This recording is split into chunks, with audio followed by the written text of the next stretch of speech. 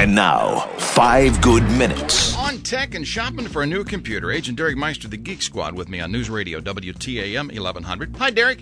Morning, Bill. Conveniently, for her, a week or two ago, daughter was home from college and her Mac died. Dad, it's time for a new Mac. So we walk into Best Buy and basically just tried to explain, and a nice person there helped us. Here's what she had, here's the new model, and here's the price. Okay, see you later, we're out the door.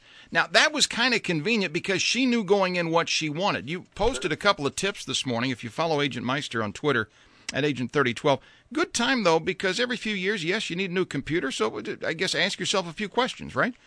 Yeah, absolutely. Just like you said, school's coming to an end soon. Next couple months, parents and students are getting ready to come to Best Buy to look for next year's computer. And of course, a lot of people will come in wondering, what kind of technical specs should I be looking at? And that can get really confusing very quickly. Instead, really, there's 3 important factors that are going to affect your buying decision, and that's performance, comfort, and value. Usually what I'll recommend is to actually consider those first, not worry about specs until you get into the store and we can look at all your options. But we do want you to understand what those 3 factors are going to help you decide. So, for example, performance. I like to explain it as I want a computer that will help me perform the tasks I need to, and it's not going to leave me waiting. So when you consider how you're actually going to use that computer, for example, are you just using it for web browsing, emails, maybe editing documents for work or for school, maybe watching some funny cat videos? Then your performance needs really aren't going to be that extreme, and they're probably going to be met with a regular laptop with a reasonable processor, system memory, and a hard drive. On the other hand, if you're a gamer or professional with those higher performance needs, you're going to need to consider a gaming laptop or even a desktop with the latest and greatest processor, as much RAM as you can afford, and a really screaming fast solid hard drive or solid state hard drive for storage. So again, that's kind of example of how you really look at how you're going to use it. And that helps determine what kind of computer you're going to look at when you stop into our Best Buy. Hey, Derek, on that memory side, last time I changed iPhones, it was when they asked me about, or when I asked them about memory, as soon as you buy it, half the memory's gone just to load in the regular programs. And that's really the same, I guess, when you're looking at any computer. What programs you use right away, you may need a little more memory or than what you think you do for the future.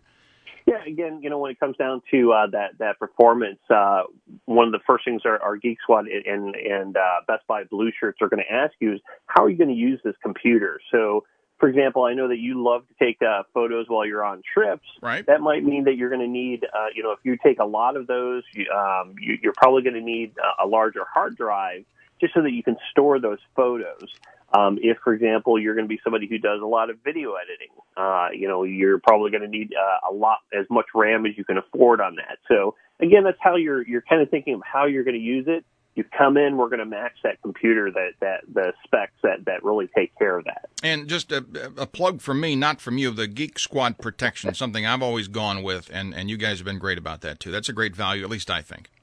Yeah, absolutely. We talk about value as well. Is this computer is going to be an investment? Am I going to be happy with this? Not just when I walk away from the register, but a few years down the line. Obviously you want to when you're looking at the computers, you want to look at one that's feels like it's going to last. Is that screen hinge flimsy or built like a tank on that laptop? But again, also, just like you said, to protect that investment, we always recommend that Geek Squad protection plan in case something should unexpectedly happen, from a hard drive defect or you accidentally dropping that laptop. So it's definitely a great thing to consider. Hey, let me get you out of here on this, although I don't want you to give me an opinion. That's not fair. But there is a story this week, according to Bloomberg, that no more Intel inside the Mac in the future. It affected the stock of Intel this week. This has been rumored for a while. They're saying the Mac line as soon as 2020 would replace that Intel processor with one of their own. And, most of us see the commercials for Intel and the processing. So this would be big news, I guess, down the road, right? More specifically for the MacBooks, it's important to remember that, Apple's been using essentially their own processors with the iPads and the iPhones. for almost a decade now. So as they may be deciding to move their MacBooks into something that's a little bit more directly compatible, kind of streamlining it, absolutely that might be something that they'll be considering. At the same time, you're still going to want to look at those Intel or AMD processors, which is the other major competitor out there for the laptops and desktops for your home computer. So again, it is one of those things where what kind of performance you're looking at is going to help determine what kind of processor is going to work best for you. Got it. Agent Derek Meister, the Geek Squad. Follow him on Twitter, Agent3012. Good tips. Thanks, partner. Thank you.